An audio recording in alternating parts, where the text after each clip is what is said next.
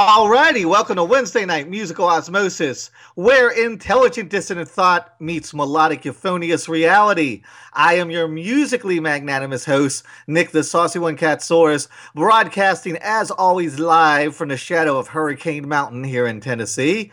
And I also want to introduce my percussively proficient co-host, calling in, usually from Charm City, but I think North Carolina today, right, Odell? Yeah, man, I'm calling in from Calabash, North Carolina, the lovely coast. Very nice. You ready to get your mind blown? Oh yeah. So let me quiz you here. We did the Tin Can launch. We had Dave Smalley on and Kim from Jawbox and Al Pist on, and those were kind of mini episodes. But what month do you think we did our last full episode of Musical Osmosis? Oh, wow. With Mormo. He was our last guest, just to give you a hint. Was it March? Close. It was April. April 13th. Okay. Yeah. I know it's been a while. That's insane to me. And let's do this. How many episodes of Musical Osmosis do you think this makes for you? Oh, man.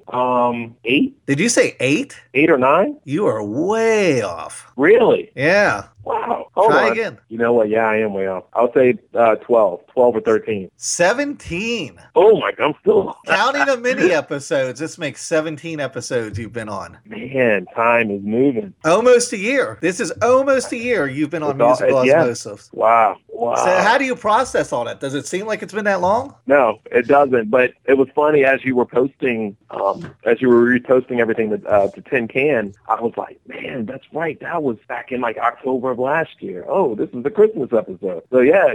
You're right. Man, it has been almost a full year. All righty. Well, lurking in the shadows, as always, is the woman who always saves our lives back in the shadows. Yeah. Dee, the Maven Domestic. Hi, guys. You're like Vida Sassoon. You make us look good. I try. Yes, you do. Maybe she's born with it. Maybe it's Dee. Hey, guys. How's it going? All right. Well, Mrs. Producer, why don't you give us the lowdown on who's coming on the show? Absolutely. This week on Trivia, we have got Hakeem Combs, super funny guy, and we are still doing that on Friday night, even though we don't call it Friday Night Drunken Trivia anymore. Then we've got comedian Delaney Fisher coming up, and the week after that, we've got comedian A.K. Bjorn, so a lot of comedians coming on. Super cool stuff.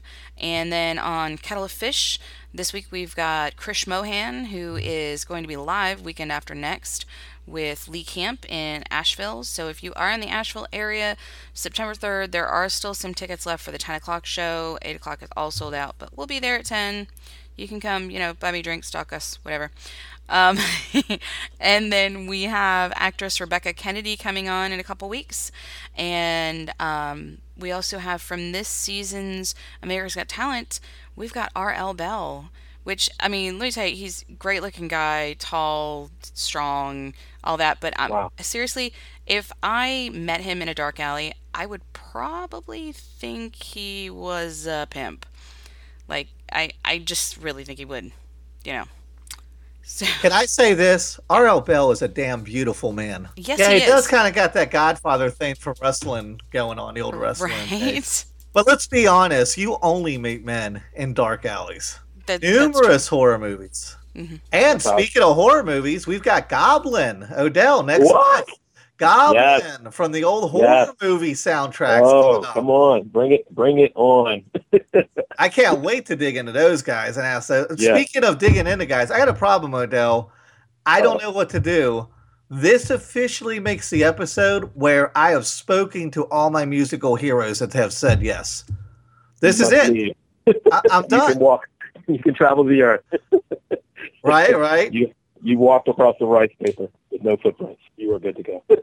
I don't know what to do. I've spoken with Al Pist, Warrior Soul, Peg Boy. Just every band that I really wanted to speak with. The guys from SLC Punk 2, the Briefs, the Dead Milkmen, every band, and SLC Punk 2, that's a little different because it's a movie franchise. But every band that had an impact on me, except for Suicidal, which I have no clue. I've been trying for years to find out how to get a hold of Mike Muir. And the Descendants, which their people said no, and I can't figure out how to get a hold of DRI, too. I've written them a couple times. That's about it, man. I don't know where to go from here. You know, there's a lot of exciting music. I know we're going to have the Proto Men on sometime in the near future. Murphy from the Proto Men, I've already reached out and talked with him. So there's a couple newer bands that I'm excited to talk to. We're going to have some hip-hop on there. Yeah, we're going to have some Drop Lockers coming on. And we're starting to venture out, man. But as far as like all the old heroes, I've already like burned through them all. So, and here's the weird thing. You want to hear the fucking weird thing? Yeah. My favorite band, you know this, I've been sweating for 20 years, is NoFX. And what's weird, I have no interest in talking to Fat Mike. I don't know why. I just have no interest in interviewing him. Oh, wow. Why? Never reached out to him. I don't know. I just don't feel like it would be a good interview. And it's not a nerves thing. It's not like, oh, my God, Mr. Mike, Mr. Fat Mike. Like, it's not like that or anything. I just feel like it would be... I feel like it's not a dull interview. I just feel like it would be like a lot of me like, I don't know, maybe grilling him? I don't know how to describe it. And I'm never speechless. I don't know how to describe the feeling. I just have zero interest in interviewing probably one of my favorite artists. Is that weird? A little bit, but I see where you're coming from. I can see, where it would be one of those things where we could be doing a lot of the talking. Right? I just feel like he's got such a sharp wit that maybe he would get bored of us. Maybe it is a little bit intimidation, but I haven't been intimidated by anybody else. So I don't know if it's that. Maybe I don't want to be disappointed. Maybe if I talk to him and he has a sharp tongue, so maybe he would be a dick. And then I'd be like, oh, man, because there have been experiences where I've really been into something and met that person and it didn't go well. And it ruined it for me. I couldn't be into their music or their TV show again after that. I can tell you, Sergio, he was a huge Juliana Hatfield fan. And a handful of years ago, he went and saw her play at some little small venue. And he finally got the chance to meet her. And this was Sergio's crush from the early 90s on, high school on. And when he met her, and, she was a total B to him.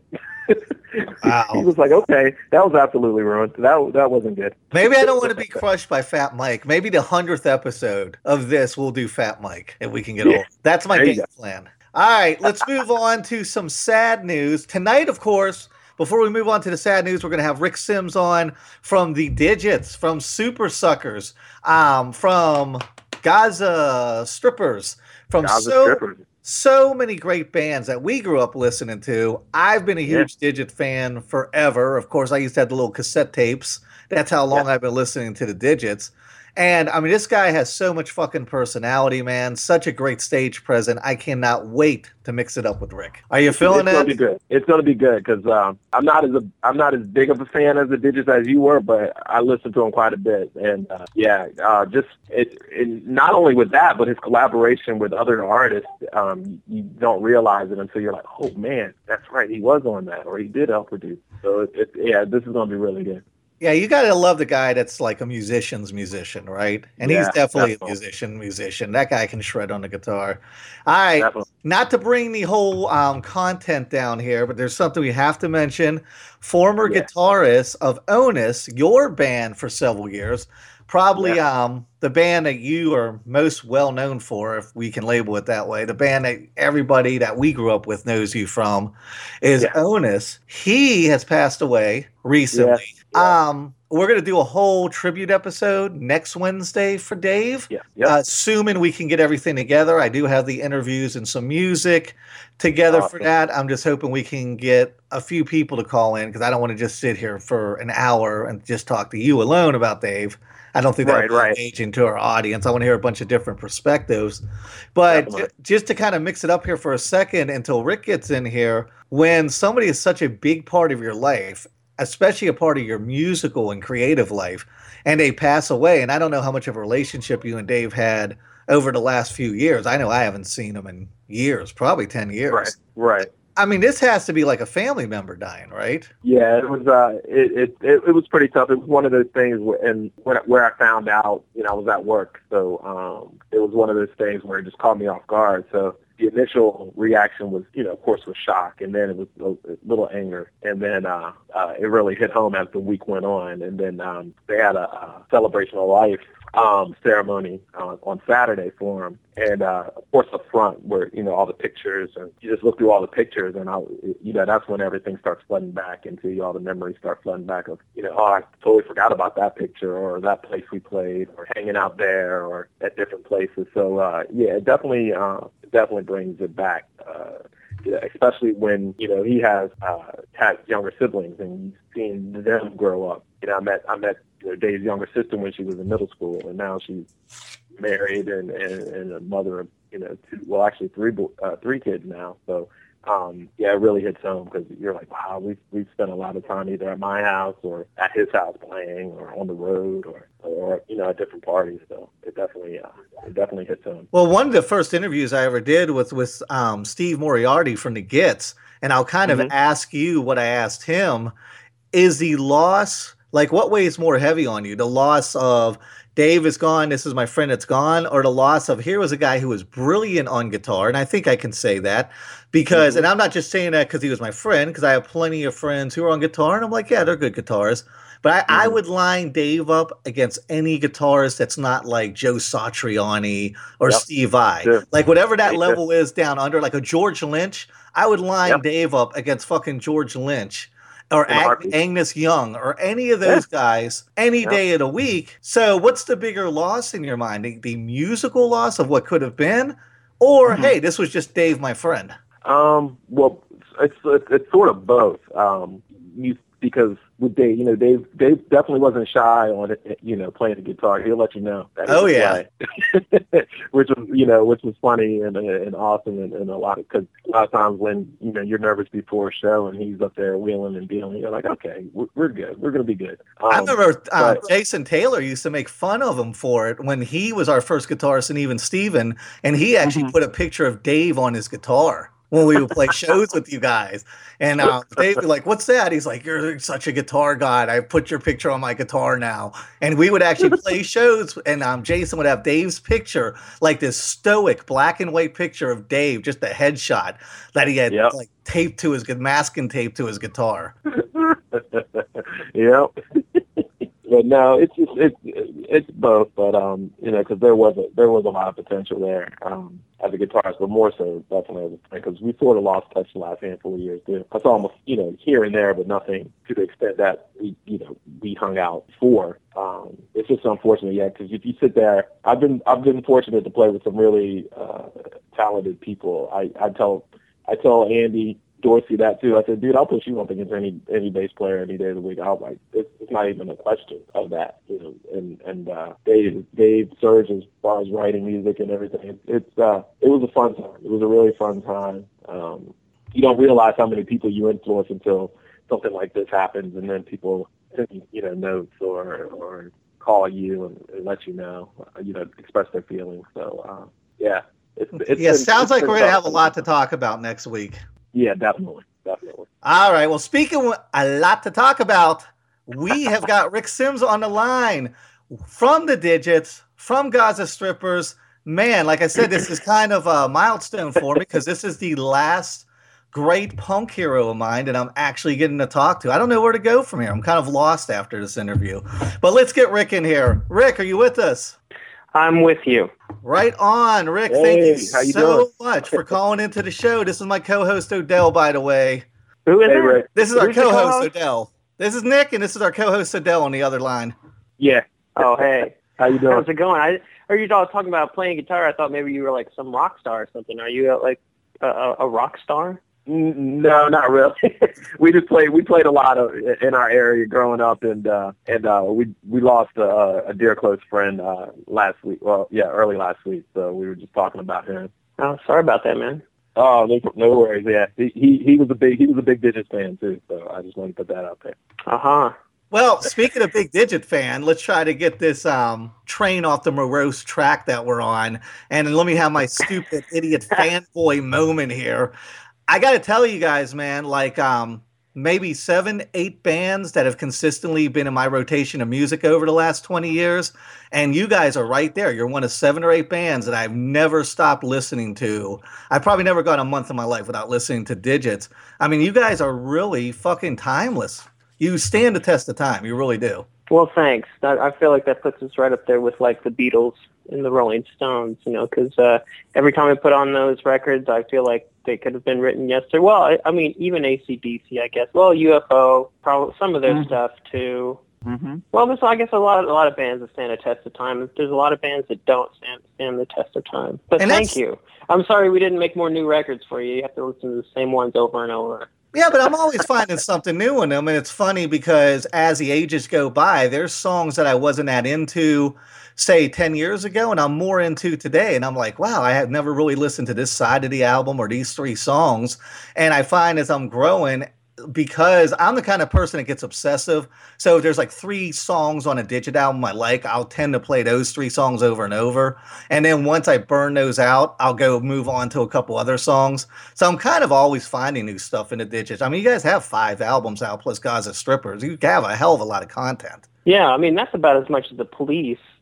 Well, speaking of band that maybe didn't stand the test of time too well, I mean, some of the early stuff, I guess, sort of did. But anyway, no, I hear what you're saying.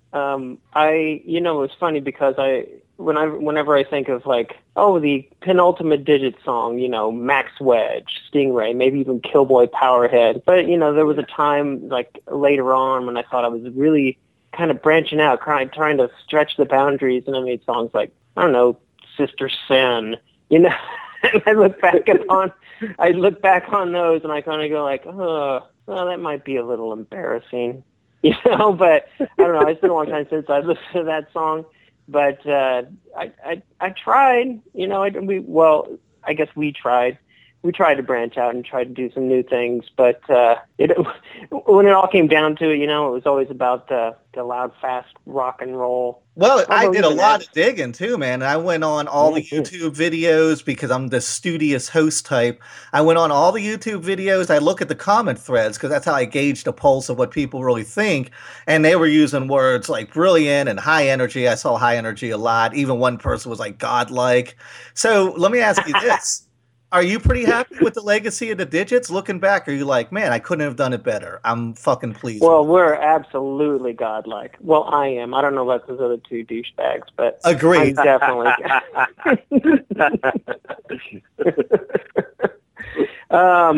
Yeah, but I think I think people when people are a loss for words. Sometimes I feel like people kind of go for the easy terms, the easy. What do you call it? Descriptions. I don't know why that is. I mean, of course we were high energy, but I mean, if we were just high energy, there's millions of high energy bands out there. Millions of bands that play fast. Millions of bands that play rock and roll, man. But I don't know. I think and maybe I can't tell if it was because we were truly like insane kids from Central Illinois, or that we tried to be different. But there was a quirk about it. There was something different, there was a twist that I think people have a hard time, nailing down. And I think it's that twist that probably sets, I wouldn't say set us apart, like we're the greatest band to ever walk the face of the earth, but it's like, I think that's why people gravitate towards us and really kind of put us in that sort of like cult sort of status above, just the average rock band. Well, there's 2 ways to play it, right? You can go and punk the political route and like, hey, I'm trying to make a social message.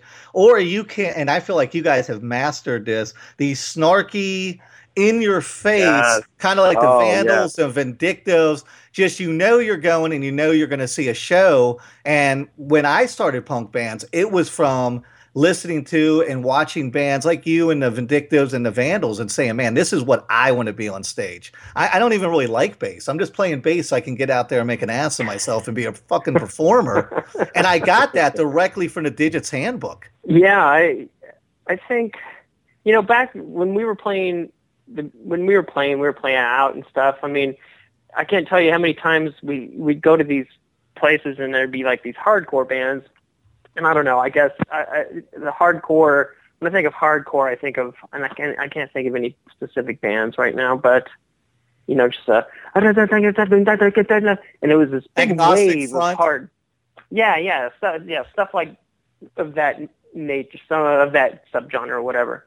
And we'd always be around these bands, and people were putting us on these shows with 5 other hardcore bands that were always very political. Then we'd come out and talk about sing about Evel Knievel, and the show, we were just not cool.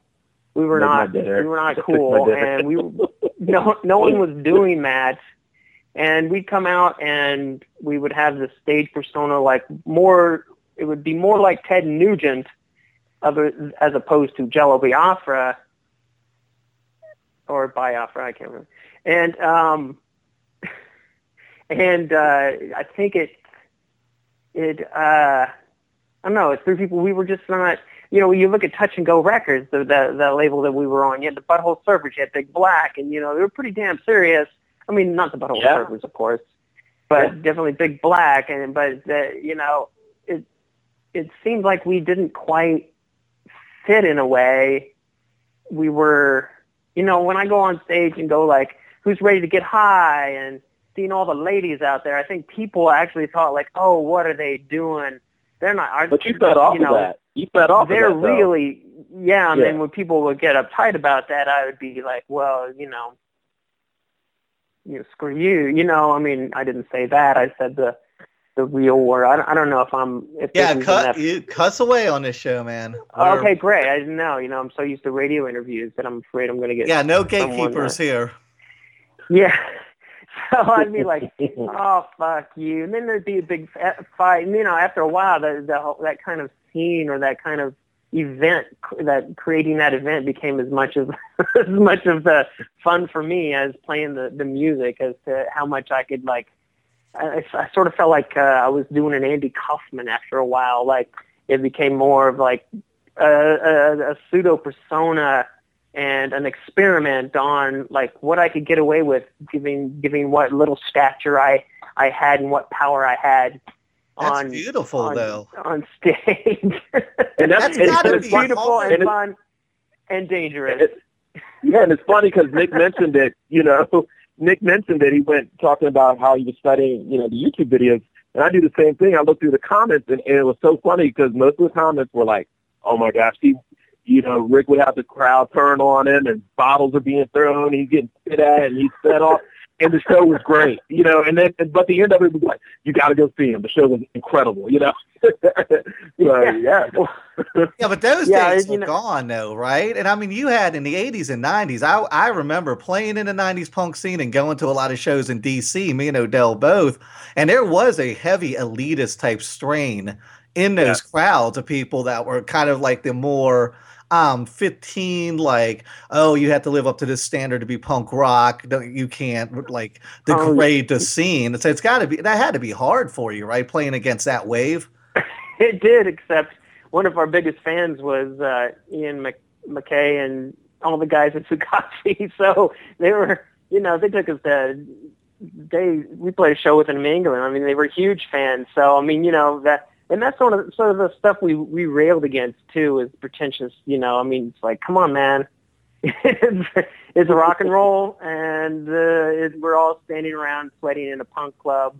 I don't think there's any social hierarchy here. I guess you could have, but see, that's where when I took the mantle for the evening, took the mantle of the guy in charge, quote unquote, on the stage, who had the access to the mic. It really didn't matter. I mean, if people walked out, I was like, I'm glad you're walking out, and I'm glad that whatever I'm doing, it was a commentary without commenting specifically on it, I guess. But like I said, it was strange because the people who are supposedly the gatekeepers of that sort of scene were there with us the whole way and got it and understood it and really loved us, and we loved them right back. We dug their stuff. So it's kind of phenomenal, hard to explain.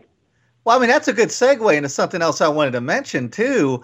I started this show off with Gold Eldorado. That's my favorite Digits song. That song's like a fucking throat punch type of song. Yeah, I love that. Yeah, so much power and so much energy. But when you think Digits, that's probably down the list of what the average person, everybody loves the Killboy Powerhead and all those songs.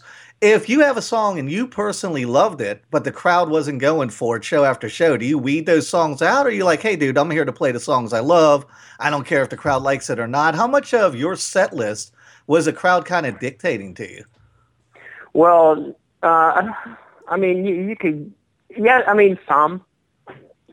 Although I don't know, it's like we tended to play pretty. We didn't stand around all night playing an hour and a half, so we tended to play what we wanted to play, what we thought were going to deliver the goods every night, what was going to have the most impact. Rarely did we decide to let's play this something that's going to really be new and different for us, and try to experiment, because I think we held that sort of mindset for our records, where we would kind of branch out when we do our records, if you can call it branching out. So, another hard, fast rock song that was a little different than the other hard, fast rock song. But I think really what dictated what we played live was the ability to actually play it as a three-piece, because a lot of our recordings were essentially a four-piece band, because I'd play another. We'd play as a three-piece in the studio without vocals.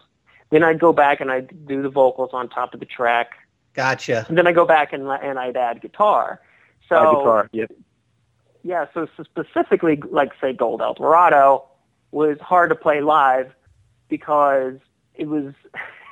It was really high up on the neck. I would do it because I knew people loved it, and it was way more popular.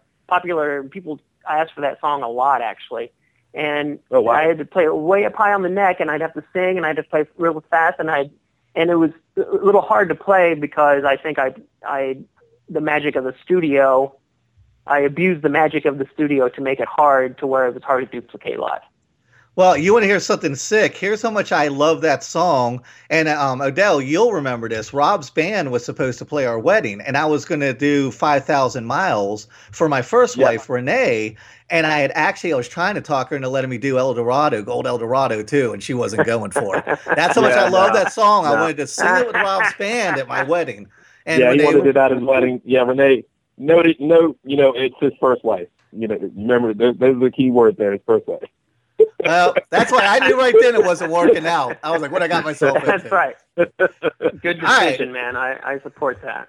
Thank you. I'll let her know next time I run into her. All right, let's kind of move here and switch gears, because I want to talk about you guys playing live. Since you mentioned the studio, you guys, I feel like the music is written to play live. I mean, that music is such high energy. I keep saying high energy, high octane. The whole crowd is moving. Did you like the writing and studio process as much as you liked being on stage? Because you guys seemed like you really wanted to be on fucking stage. You guys had a lot of personality up there. Well, I don't know, man. I think depends on what phase of the career of our career you're talking about. Early on, it was a lot funner than later on, and I just think that the touring and being a three-piece band and being the only person that sings becomes really hard, because I would go on the road, I get sick, I lose my voice, and it's like, oh my God, do we have to cancel the show? So it just became a lot of stress on the road. But, I mean, yeah, for a long time it was great.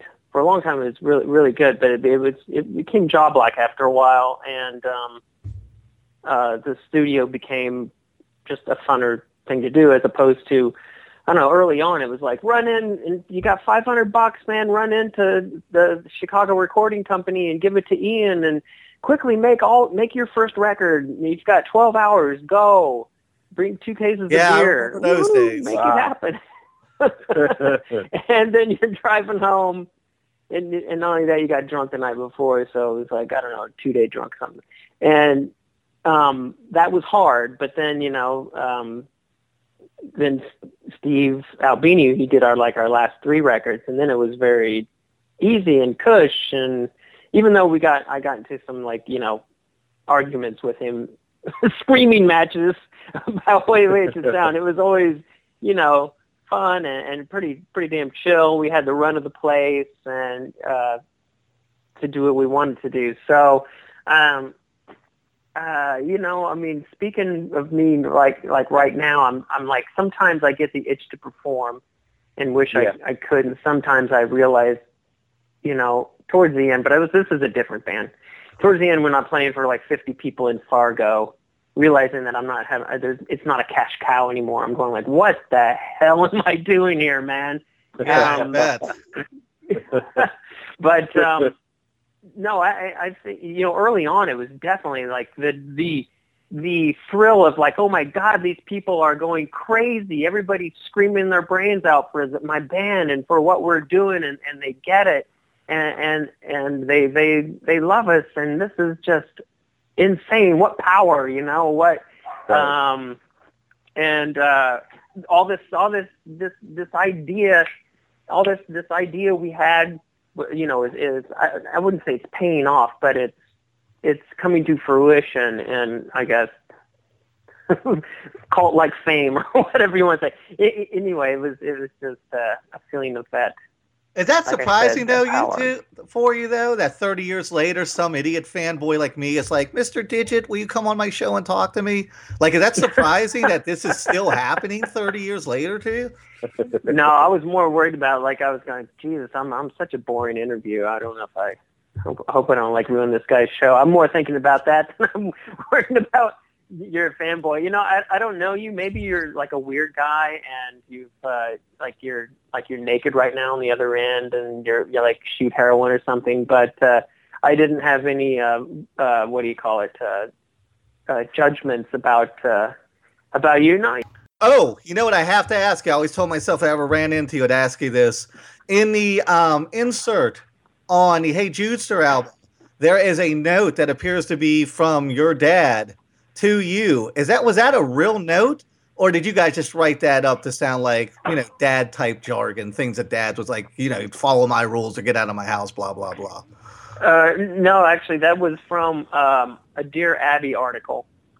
Do you remember Dear Abby? Ann Landers? Oh, yeah. A Vice column. Anyway, I ran across it. I don't know where I ran across it, and I was like, let's just put it in the album. And the guy who did all the album work, David Landis, he was like, yeah, that's great. Let's do it. So why we did it, I don't know. I guess we kind of grew up in that, that sort of rigid sort of we needed people like that. So that's why we did it. But it's a good shtick, right? Because if I'm thinking, oh man, this must be like Rick Sims' dad must have left this note on the refrigerator for him one day when he came home drunk. If I'm thinking that, 1,000 other assholes were thinking that when they opened up that CD. So that's a great bit. Yeah, well, if you want to know what my dad's like, you have to listen to the song Dad. He's represented in that more. I bet.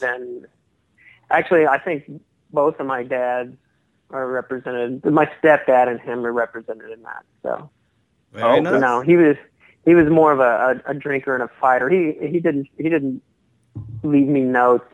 Anyway. I don't want to get into my dad. Yeah, let's not go down that rabbit hole. Something I will dig in here on you, though, is I looked all over the internet. I've never been able to find out. You guys are so mysterious. I could never find any information of why you left the band, why the Digits, eventually broke up, how the Gaza Strippers started. What happened in that time frame, that, 93, 94, whatever it was, when you left the band and the Digits broke up? How did that all happen? Oh, wow. That was a crazy-ass story. We love crazy stories here.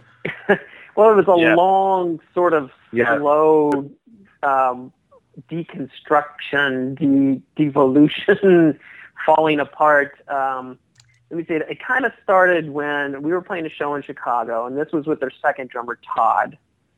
And we played a show in Chicago, and we played really late at night, and it was a crazy one where we had a transvestite, a guy who dressed as like a girl on stage, and it was weird. I remember my wife Heidi was there, and she's like, that's one of the weirdest shows I've ever seen. It was really uncomfortable.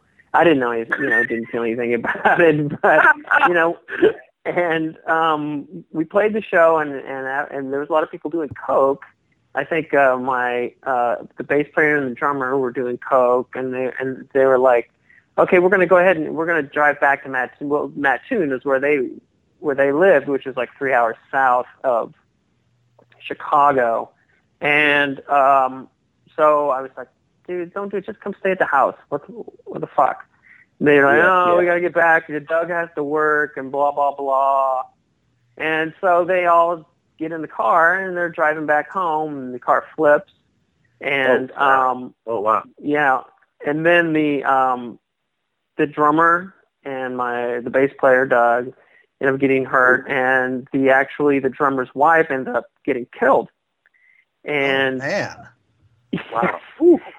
And so not only that, but after that, it was kind of fell apart a little bit, but we decided that we were going to go ahead and go on the European tour anyway, and the drummer went, and it got all weird, there's lots of, I don't know what happened, but people were like, the bass player, Doug, was going off the deep end, and so we went on the tour, made that happen, then we came back, and there was supposed to be a show in Chicago, and our bass player just disappeared with some hippie woman, and we kept trying to call her, and he never called, and we're like, dude, we got the show, are you going to show up or not? What's going on? Are you going to show up? And you just never heard anything, so we're like, well, yeah, I think he's going to be there, so we'll go ahead and we'll play the show and assume that, because I think his hippie girlfriend said he was going to be there, but he ended up not showing up. So we played our last show with the bass player from Peg Boy. I don't know if you guys know Peg Boy. Oh, yeah, we had Larry on not too long ago. Yep. And so Pierre came on and played like 5 songs.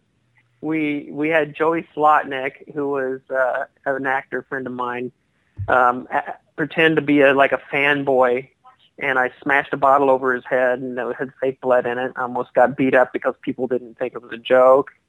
And that was the last show. We had to bring him up with fake blood all over him, going, "Oh, hey, everybody's a joke," because there was people like ready to storm the stage and kick my ass. It was shit. When does the Rick Sim memoirs come out? My God. Yeah, man. Where's the book? Oh, I'm too busy to put out a boring ass book. But that's sort of how it fell apart. Wow. Oh, wow. Go ahead, Adele. I've been monopolizing the conversation. No. I had a question. What was it like recording with Fred Schneider of the B-52s? Well, because I love that solo album was incredible. So, and I remember one of the main reasons that I got it was because I knew you were on it. I had read that you were, helped out big time on it. So, what was that? What was that like? Thanks, man. Oh, It was great. I'm like, when the Digits were forming, way back in 1982, something like that, when we were just getting when we were being losers, not living in a chicken shed, but playing songs in a chicken shed, and we'd spin records and get drunk in the chicken shed and smoke dope and hang out, whatever 20-somethings do to being total goofballs. And we were sitting around, we'd spin some Sex Pistols, we'd spin we'd spin the B-52s, we'd go drinking, driving through the cornfields, blasting Wild Planet. So, this dude, his band was a huge influence. I mean, he might as well have been, Mick Jagger as far as I'm concerned. I loved his band. I thought they were stars, Mm-hmm. So when I got the chance to play with him, I was like, holy crap, this is the greatest thing ever. So I played with him on the record, and we recorded in Brooklyn, as a matter of fact, and that was all fun. We even recorded with a guy from John Spencer's Blues Explosion. It was a pretty cool guy who played drums. Oh, yeah. Russell, that was his name. So Great that was band, cool too, Got to meet some other people, and it was fantastic. Then we got to tour with him. He's really nice. He's a little. You can believe this or not, he's a little uptight. Just in the sense of I'm going to go to bed early. This stuff about I'm going to, party. We're going to party and we're going to have a love shack. it's sort of not really him. He's more of like, I'm going to call it an early night and hang out with my boyfriend, as opposed to go out and, dance until the sun comes up or whatever. But that guy seems laser focused, though, so I can believe it. Oh, he knows what he wants. He knows what he wants to do, and he's still playing in the B-52s, and they're still traveling. And he must be, at least he's probably 10 years older than I am. So, he's doing his thing, and this is what he wants to do, obviously, and he's done it forever and continues to do it. Yeah. And it's crazy because you guys have your fingers in so many different pieces of music history. I read a great quote from you in a Rolling Stone article that was online about the Offspring using Killboy Powerhead on their big breakthrough album. And I remember that Smash album, what a big deal it was. Are you still living off that sweet, sweet Offspring money? Because I love that quote that you had in there. Well, yes.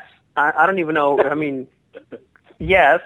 And I was going to say indirectly, but I don't know if that's actually true, because I was saying indirectly, the house that I'm living in now is, we bought a house and then that investment is accrued and now we bought a new house. But yeah, man, that shit paid off, dude. I mean, that was no small thing. Those guys, I owe a debt of gratitude. They're probably thinking like, dang, man, we shouldn't have done that. So we could have had more money. But, another case of a bunch of cool guys, just playing rock and roll, doing their thing, and no pretensions, no like, oh, we're great and we need our limo. We got make sure our backstage is like has the exact right deli chain. They're like, hey, you want to come on stage and play Killboy Powerhead with us once, when we're playing in Chicago, or sure, we'll get you into the Riot Fest here. We'll give you a tour passes for all weekend. And they didn't have to do that. And, and they were like, because I was going, to show my kids and show them like, hey, check out this awesome band and check out we went and saw, speaking of that, we went and saw the Buzzcocks. Oh my God, that was fantastic. That would be awesome. Man. I couldn't even believe it. They were up there and then the gray bearded guys, and they were singing like they sounded exactly the same. Sounded exactly the same as they did in on Singles Going Steady. It was crazy. Anyway, I digress. But anyway, talking, great guys. Yes, I am living off that money still without shame, I might add. Yeah, own it, definitely. And another thing I wanted to ask you too is you played on a Super Suckers album. And you play guitar on that. It's kind of mind-boggling to me because you're such a big personality. What was it like for you to jump into another band that already had 2 or 3 albums under their belt?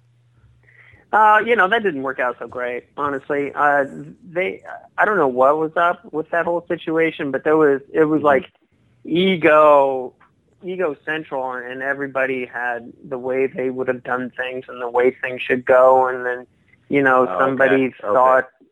Somebody's like, well, this is our band, but, and I'm saying like, well, I'm doing my thing. And that's why I was brought into the band. And then I'm like writing some songs because they needed more material for the record. And other people are going like, why is he writing songs? And it just got all messy because, it's like joining another family as the step kid, Step kid, yeah.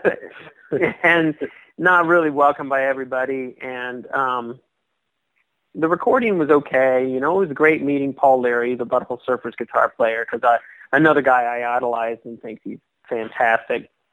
And that was all pretty good, but the touring and stuff and hanging out and living with these people just didn't jive. There was too many people feel, I think, threatened by me, and I was also getting to the point to where I was sort of getting like, I don't want to be hanging around you guys, and I don't want to really be on the road right now because I just got married, and so my heart really wasn't in it either. So I probably wasn't the best person to be hanging out with, and was that before or after Gaza Strippers? I mean, how did that whole Gaza Stripper thing come about? And then that was what, before, 3 albums? For Gaza Stripper, 3, 4 albums? I think it was at least 3. An EP, an album, and another EP. gosh, yeah, I think maybe only 2 full lengths. Gosh, man, I think maybe only 1 full length, and we had 2 EPs. And then we had some offshoots because we were trying to go to Europe and play shows. So we had a couple of compilation greatest hits things. But no, the Super Suckers thing was sort of like, okay, the digits are done, and oh my God, what am I going to do with my life? Oh, out of the blue, the Super Suckers called and they want me to be in the band. And I'm like, oh, well, I got to have a gig. Wow. So, yeah, so I was like, and that's they're a crazy phone call to get. Yeah, I know. And they're like, and you come to Seattle, we'll make it work. You can fly us out. And they were getting big Sub Pop money. Sub Pop was pumping money into bands back then. So they were, flying me out for practices and getting big promotion, doing big videos with big video producers. And I did Born with a Tail. I've got a picture of me downstairs, as a matter of fact, with me and Linda Blair, who I guess she was, I barely remember what she did on it, but I think she just rode around the back of a truck. And it was like, oh, that's weird. Is that Wonder Woman or the Exorcist girl? Which Linda? Exorcist. That's the Exorcist girl. Who's the Wonder Woman? Linda Carter. Linda Carter. Yeah. Let's get those guys confused. You know what's so ironic about that, Nick, is that Susan and I today, we were at Ruby Tuesday with the kids. I'm on vacation, and she said the same thing. We were talking about Wonder Woman, and she said Linda Blair, and I was like, no, it's Linda Carter. So I'm constantly doing that in my old. That's weird. Man brain. What are the odds of that? Yeah, very slim. All right, we got a couple minutes left. So let me end with this, because you are such a fixture in the punk world, and I know you have to still follow music. Do you feel like what do you feel about the state of punk today? You feel like it's lost its edge? Do you feel like everybody's just phoning it in to make a quick buck? Does it even exist anymore, or is there some good music still out there?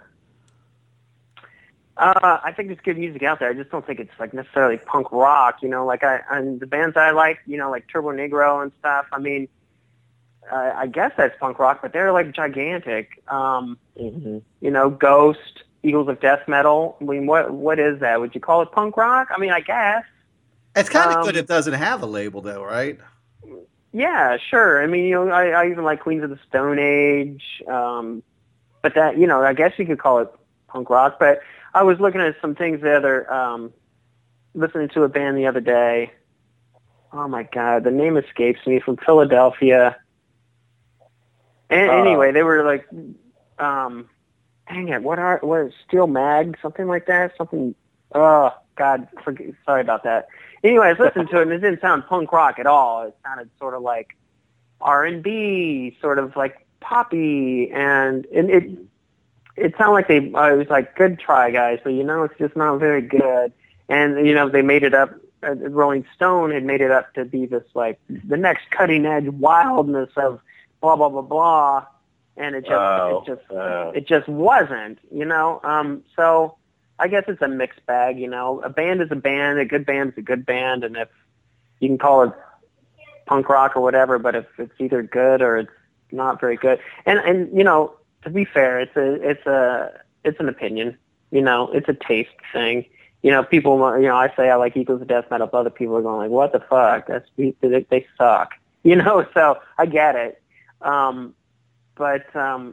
Yeah, I don't know. I think the thing that bothers me the most is the signing off on, if it's fast, if it's loud, it's good enough, and that's punk, and that's rock.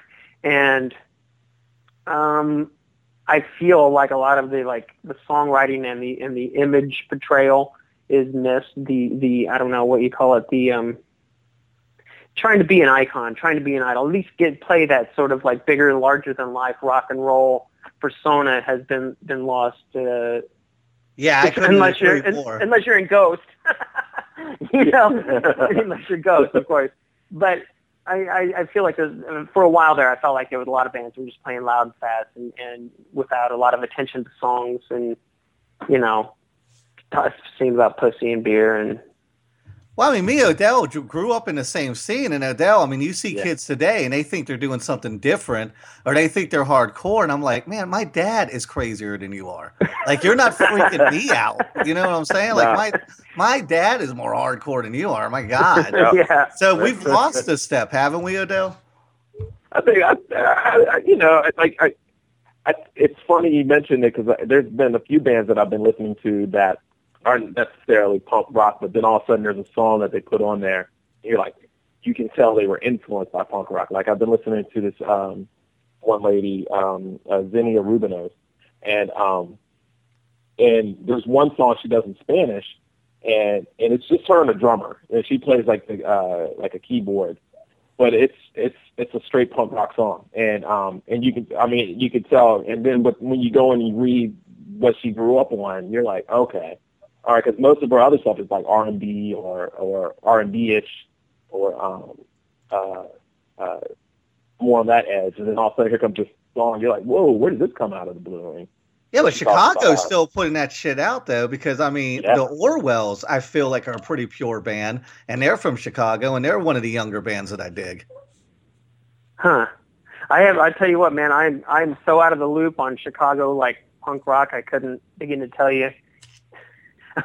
I couldn't begin to tell you a punk rock band from Yeah, Chicago they're a these band you days, should be know. checking out. Odell, we got to wrap this up. Why don't you wrap it up for us since I've been monopolizing this conversation? I know. My last thing is and you mentioned this earlier on is like how did you guys get in with Touch and Go? How did that all come about? Well, oh man, this is I don't know how long I can take it. Anyway, we put out our first record, Fizz Job. We were big fans of Big Black in Chicago punk rock. Big Black, Effigies, gosh, I can't remember. And we were big fans of Touch and Go.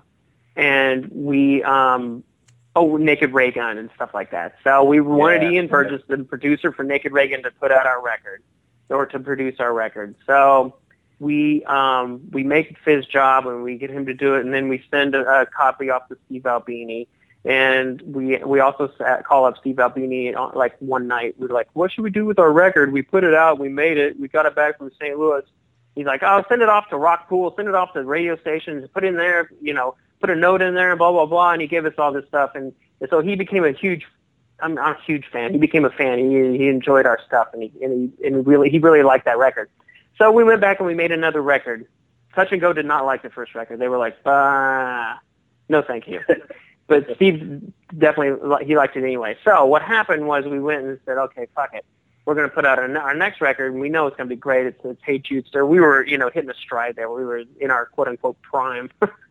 And so we made it on our own. We put it out, and we were like, Steve, will you put it out? Yes, he's going to put it out on Ruthless Records, his own label.